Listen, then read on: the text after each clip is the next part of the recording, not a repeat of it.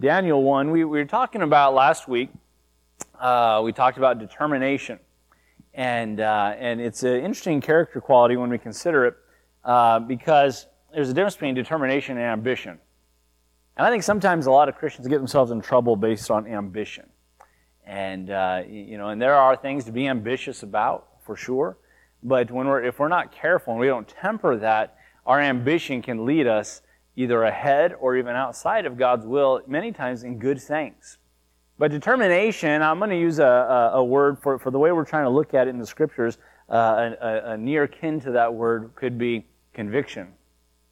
Now, sometimes, I don't know who gave this definition to the word conviction, but someone once said, a conviction is something you're willing to die for. And I don't know who gave that definition, because there's some things I got some convictions for, but I'll tell you what, if you hold a gun to my head, there are some things that I may be okay with, okay? that kind of changes it. And I'm talking about, some things that are not necessarily sin, but some people are like, I've got a conviction about this. Oh, really? And you put it to a test, and all of a sudden, I didn't think you did, okay? But anyways, the determination is taking a direction God wants you to go in, and you go there. Paul talked about how none of these things move me. All the negativity, all the things that we're trying to deter him. Neither account I my life dear to myself, that I may finish my course with joy. And he said that with such boldness. He talked about being whipped, and talked about being stoned, and talked about all the things that Paul went through. He said, none of these things move me. And I tell you what, I don't know if I'm that spiritual. Some of those things might move me a little bit. Okay? But he said, these things won't move me. Why? Because he was determined with a God-given conviction in what the race that God had for him. Okay? Very similar stuff he said in Philippians. Forgetting those things which are behind, looking forward to the things which are before, I press toward the mark for the prize of the high calling of God in Christ Jesus, the prize of that high calling. And so there's a conviction there that he wasn't going to be deterred. Now, of all the people, Paul just amazes me because it was almost like persecution was the mark that he was in God's will. I mean, what a crazy life Paul had. At one point he even says, basically was describing, he didn't know what was ahead, but he said, one thing I know is persecutions are waiting for me. I know there's some tough things ahead. I think of people like Job, right? Completely in God's will. And look at the suffering and the difficulty he went through. And so many times when we talk about things like determination, we're going to look at rewards and some of those, but I'm going to kind of take a surprise turn after we look at a couple of examples here. But I want to look at just some Bible examples of determination. Look at Daniel 1. Of course, you should be familiar with the story of Daniel. Daniel and several of the Hebrew boys were taken into captivity by Babylon, and basically they found the brightest and the best of the young men, and they said, we're going to train you, we're going to teach you in our customs, in our language, in our schools, and we're going to make Babylonians out of you yet. Okay? So much so that they actually gave them Babylonian names. And we're familiar with Shadrach, Meshach, and Abednego. Those are all their Babylonian names, not their Hebrew names. Daniel's the only one that we tend to know and quote based off his Hebrew name. And but look at verse number 8. They're each assigned to some. Let's go ahead and read verse number 8. And Daniel purposed in his heart that he would not defile himself with the portion of the king's meat, nor with the wine which he drank. Therefore he requested of the prince of the eunuchs that he might not defile himself. So there was a guy in charge who oversaw the eunuchs, of which Daniel and those other 3 Hebrew boys were part of. And what they were trying to do, before they could go before the king, they wanted to fatten them up. They wanted them to look healthy, and they didn't want to look sickly or anything. They want to look healthy and strong before they stand before the king. Well, that meat and the wine, it was a breaking of the conviction that Daniel had. And he had purposed. Now, this is interesting, but Daniel purposed in his heart. I believe that purposing and that conviction was something that predated this captivity. In other words, he didn't have to wait till a trial came along. He already knew what he believed. He already knew what he stood for. And even though he's now in a pagan land, and from their perspective, they could even think God's forgotten them, God's abandoned them. What are they going through? Daniel says, I'm still going to be faithful to God. Now think about it. This is amazing. He's taken from his home taken from his parents, taken from his land, to a place he doesn't know their language, doesn't know their culture, doesn't know their custom. How many of us would say, well, phooey on God and all His rules? Right? He didn't take care of me. They haven't helped me up to this point. But he had some convictions. He purposed in his heart. So, you know the story. He did what many of us call the Daniel fast. I want to say this about the Daniel fast, is Daniel did not fast for health. Okay?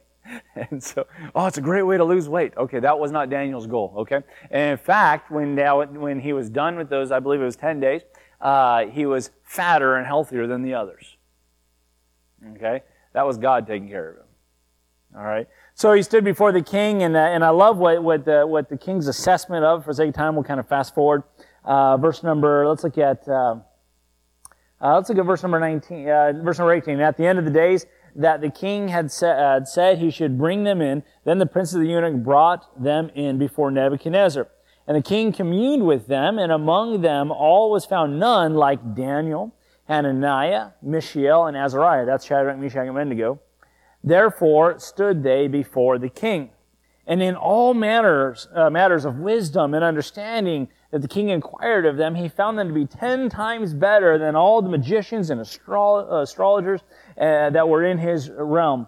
And Daniel continued even to the first year of King Cyrus.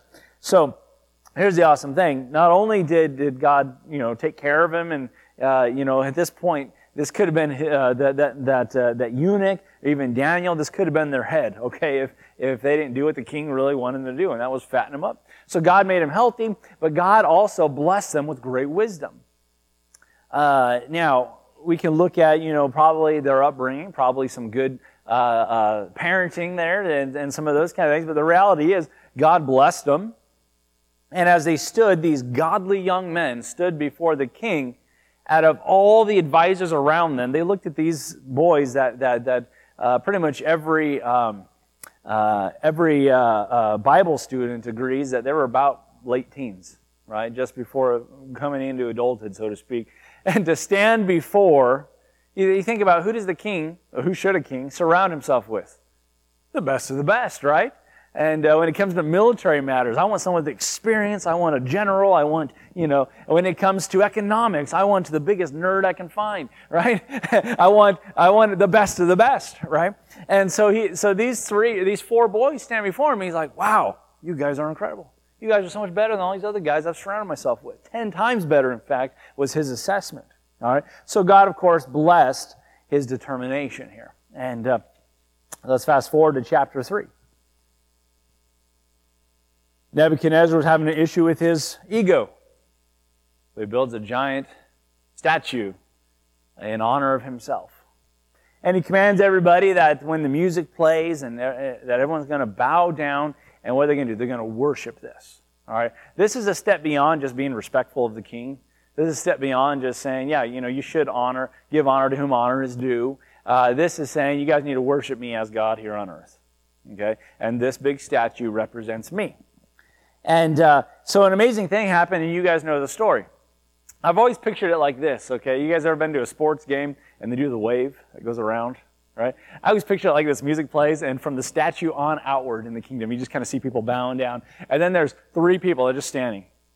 That would stand out like a sore thumb, just like at the games. When someone doesn't do the wave, you see it, right? The one person who doesn't participate out of 30,000, and you see it. And I just see these guys standing. And now I think to myself, there wasn't only 3 Hebrew boys. Why did not other of the Hebrews, and by the way, who are the Hebrews? God's people, right? They're still God's people at this point. Why did no one else stay standing? There was something in these young men that had a conviction, a determination to do what's right, and I love what they say. So it says this.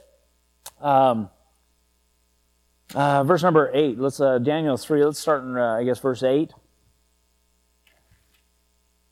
Wherefore at the time certain Chaldeans came near and accused the Jews. They spake and said to the king Nebuchadnezzar, O king, live forever. Thou, O king, hast made a decree that every man that shall hear the sound of the cornet, the flute, the harp, the sackbut, the psaltery, the dulcimer, and all kinds of music shall fall down and worship the golden image, And whoso falleth not down and worship that, he should be cast into the midst of the burning fiery furnace. There are certain Jews. Now notice he points out who they are. He didn't just say there are a couple guys. No, certain Jews. Remember, we hate those guys. Okay? And you're going to see that it just has a consistent theme. Now the king promoted these guys. But he said there are certain Jews. Well, the Chaldeans, they hated these Jews. And so he said, there are certain Jews who came, that thou hast set over the affairs of the province of Babylon, Shadrach, Meshach, and Abednego. These men, O king, have not regarded thee. They serve not thy gods, nor worship the golden image which thou hast set up. Then Nebuchadnezzar in his rage and fury commanded to bring Shadrach, Meshach, and Abednego. Then they brought them, these men, before the king. Nebuchadnezzar spake and said unto them, Is it true, O Shadrach, Meshach, and Abednego? Do not ye serve my gods, nor worship the golden image which I have set up? Now, if ye be ready, at what time ye hear the sound? So he gives them another chance, and I believe it's because they had favor. He could have killed them right there. Right? The decree was clear. You're supposed to bow down. He could have killed them right there, but they had favor, I believe. And so it says, Now, if ye be ready, at what time ye hear the sound of the cornet, flute, harp, sackbut, psaltery, and dulcimer, and all kinds of music, ye fall down and worship the image which I have made. Well, but if ye worship not, ye shall be cast the same hour into the midst of the burning fiery furnace. Now get this challenge. And who is that God that shall deliver you out of my hands? So now this guy's challenging God. That changes the whole thing, right? Remember when David came to bring the lunch to his brothers, and he heard this Philistine shouting all kinds of blasphemies at the Lord's army? He's defying, he took it so personal. He's defying God. He's not just standing against us. He's defying our God. Very similar here. He's defying their God. Who is that God that'll deliver you out of my hands? I told you, he's on an ego trip, right? First the idol, now this. Verse 17. Now here's where the determination, or verse 16, the determination kicks in. Shadrach, Meshach, and Abednego answered and said to the king, O King Nebuchadnezzar, we are not careful to answer thee in this matter. You know what they're saying? Their mind's made up. Their mind was made up before they chose to stand.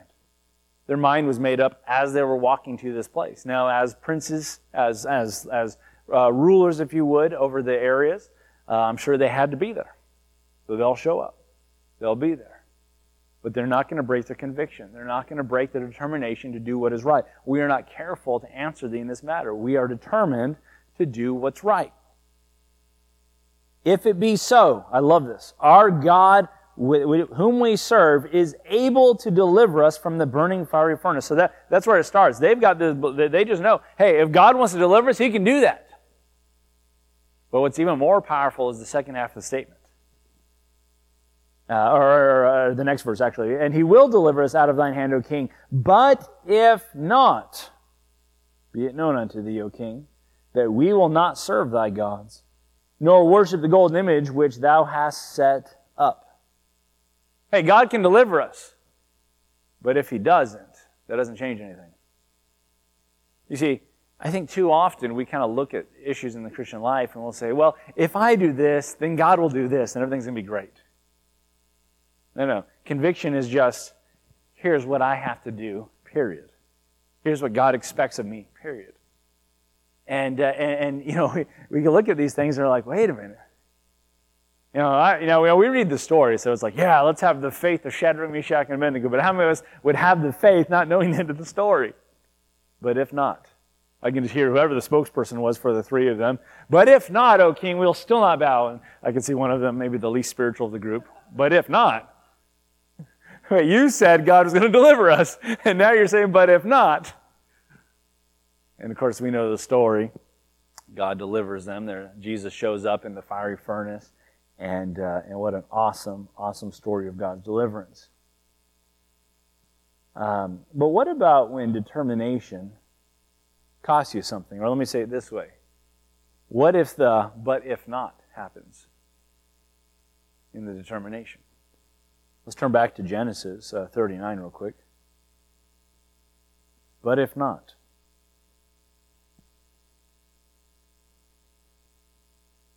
Because, every one of us are faced with choices.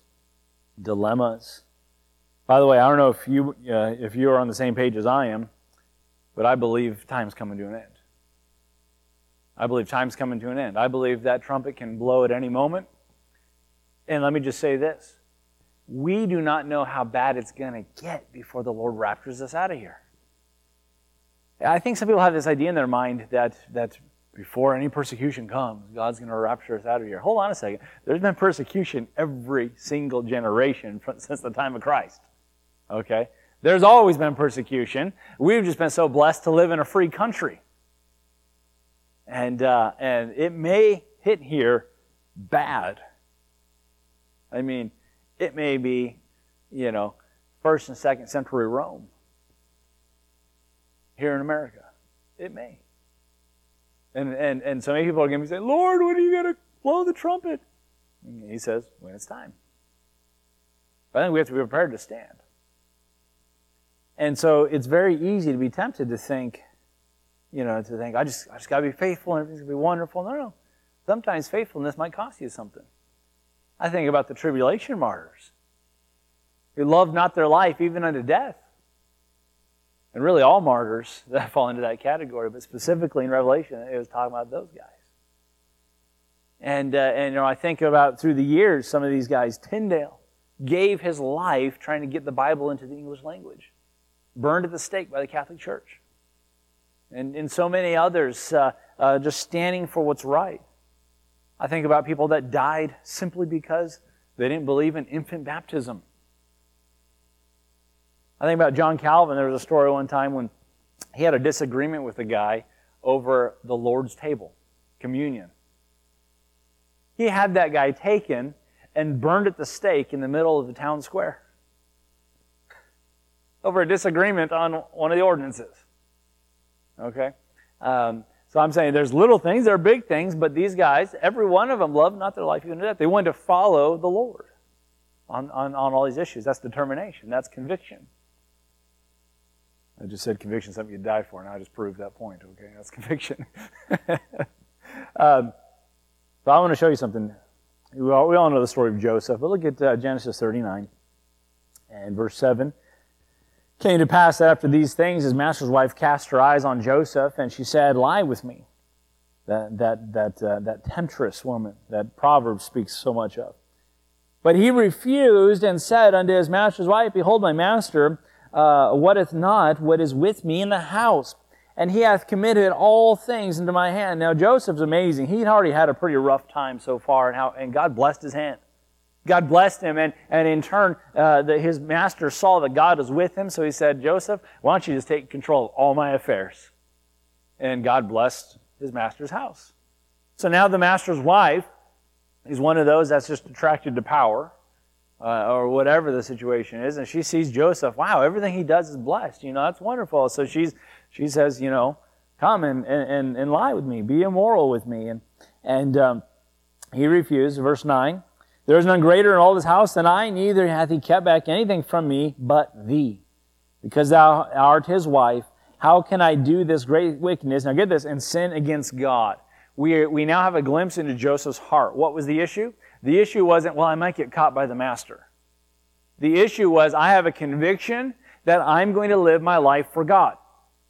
And anything that gets in the way of that, the answer's no.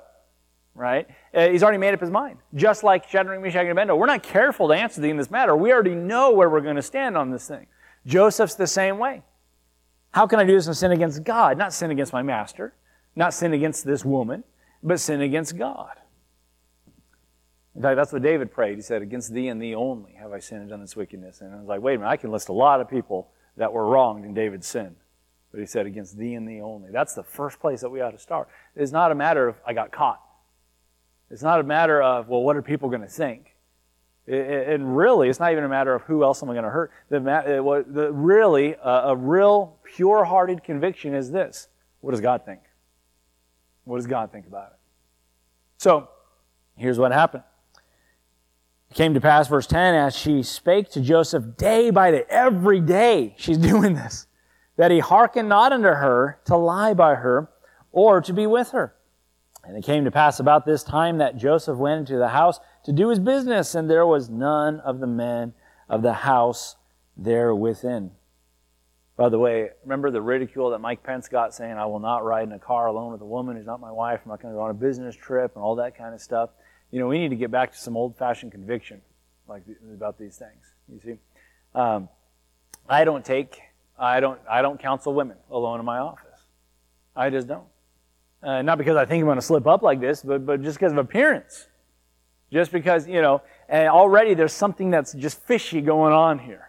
And the Bible makes a very clear point. There were no men in the house. There's no one else. Okay? So already we're kind of going down a very dangerous place. It came to pass about this time, verse 12. And she caught him by his garment. I can just see her hiding out behind a wall, and she jumps out, grabs his garment, saying, lie with me. And he left his garment in her hand and fled and got him out. It came to pass when she saw that he left his garment in her hand and was fled forth, that she called the men of her house and spake unto them, saying, see how he hath brought in an Hebrew unto us to mock us. He came in unto me to lie with me, and I cried with a loud voice. And it came to pass when he heard that I lifted up my voice and cried, that he left his garment with me and fled and got him out.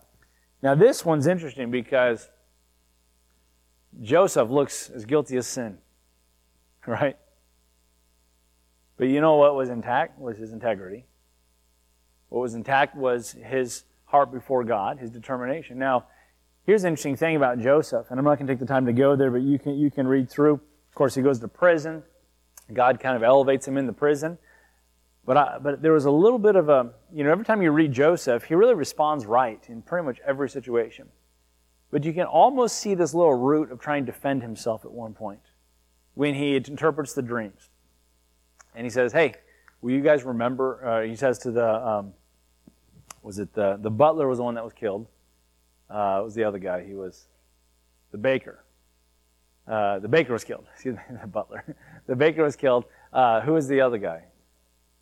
The what? Coat bearer, is that what he's called? Yeah. I'm sorry, I should... the cupbearer, thank you, yeah. The cupbearer. And he tells him, he says, hey, remember me. I was wrongly put in here, et cetera, et cetera.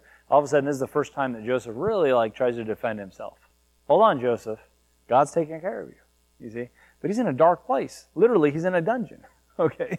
And it's difficult. But here's the point that I want to bring out is, here's a guy that fell into the situation of Shadrach, Meshach, and Abednego, but if not.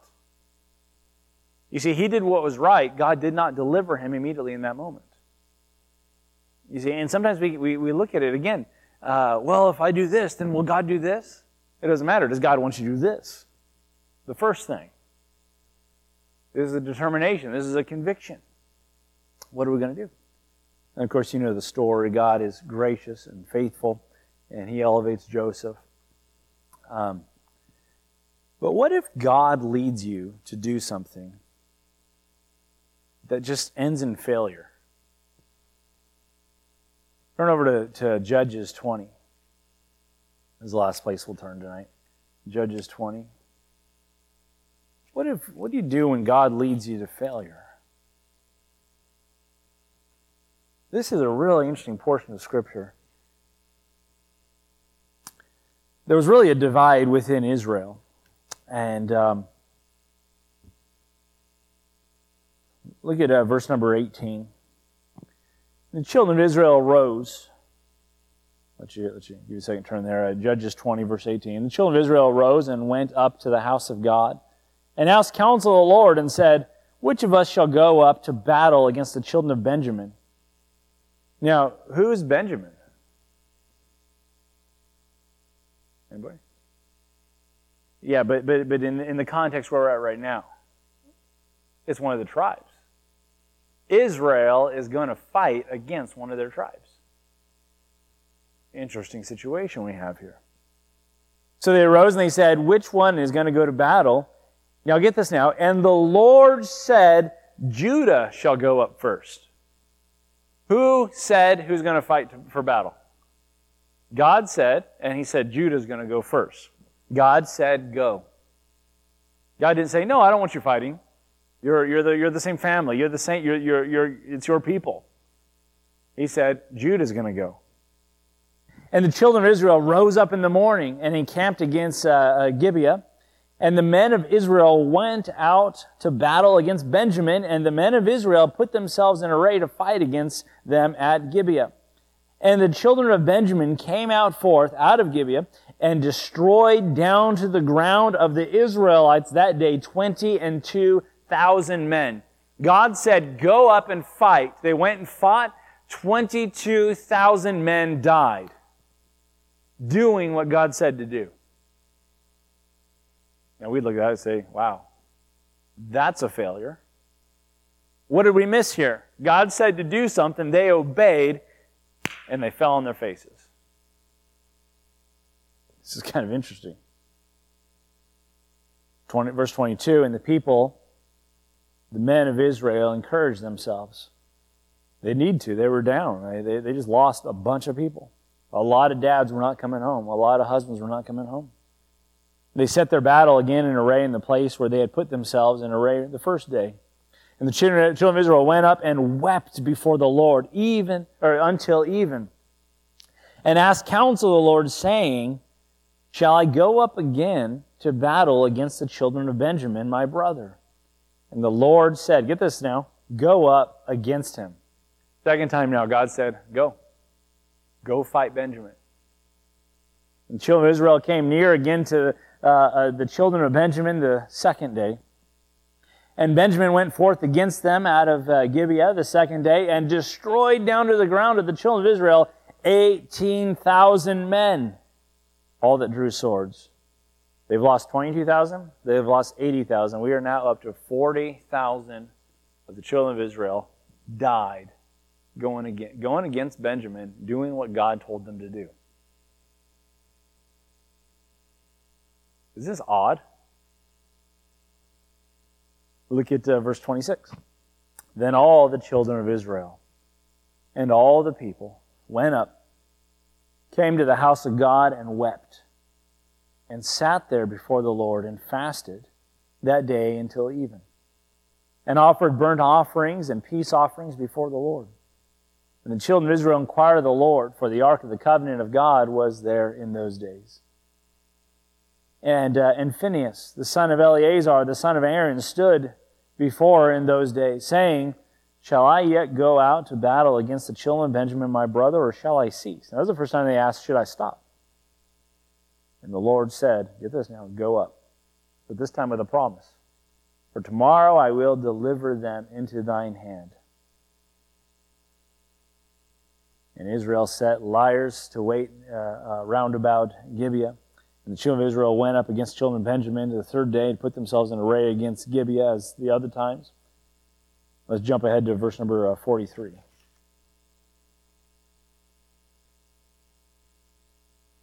Thus they enclosed the Benjamites round about and chased them and trod them down with ease.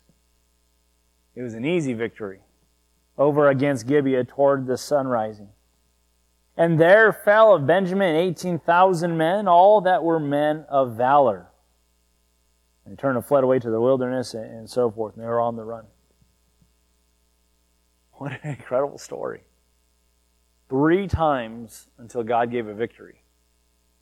40,000 men killed. But they kept going forward. And every time doing what God wanted them to do. And then eventually God gave the victory. For those of you listening to my podcast, I did a little study in this and kind of shared my testimony a little bit. And my testimony, the first church I pastored, we ended up closing it after the church had been in existence for 7 years. I came on as an assistant pastor around 2 years, and we were part of that church for 5 years.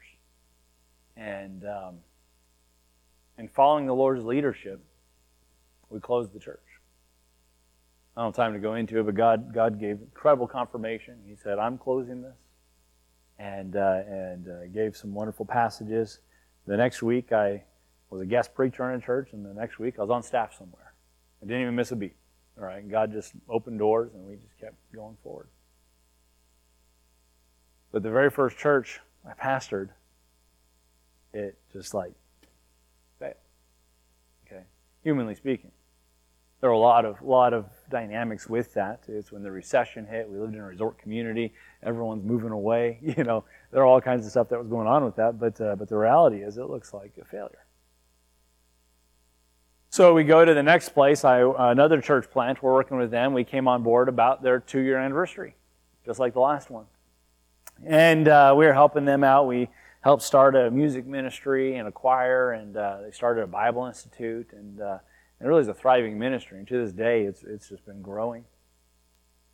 And we were there for about 8 months before things really started getting difficult between really the pastor and myself. It was a really rough time. And they kind of stopped paying me. Now, this was in the city of San Diego. It's not a cheap town to live in. So you start missing a couple paychecks. I remember going to the pastor, do you want me here? And he's like, I just want what the Lord wants, brother. I'm like, that's not an answer. So I had to pack up things and just, it was one of those things like, we just got to get out of Dodge. We got, and just put all on the credit card, let's get out of here. And we just moved the whole family in with my parents and just tried to reset. Like, what do we do now? And so the Lord led us to go be a part of a church just as a layman and just work a job and served as a Sunday school teacher. And I remember just praying and fasting and like, Lord, what do you want me to do? God almost opened a door in Pennsylvania. There was a church there. And it looked like this was going to be a done deal. My wife and I actually started praying against it. Lord, close this door if this is not your will. And just out of the blue, it was amazing. One of the men on the pulpit committee just changed his mind about me. And so much so that one of the other men, he kept texting me. He's like, this isn't right. You're supposed to be the guy.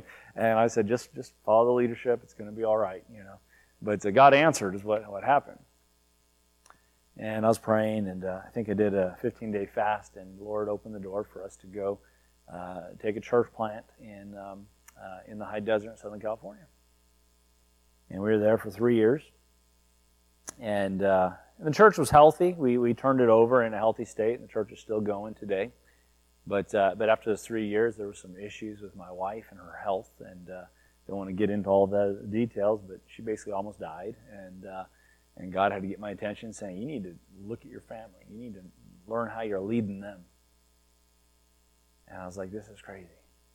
How can I was like, am I just going to fail forever? Is this, I'm looking at this. I did what God wanted me to do in the first church. I know God confirmed over and over again. I did what He wanted me to do.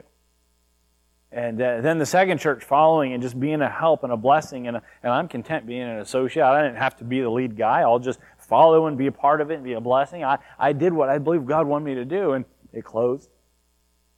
In the next place, it didn't close. The door closed, and we left. And then I go to the next place, and things were going good.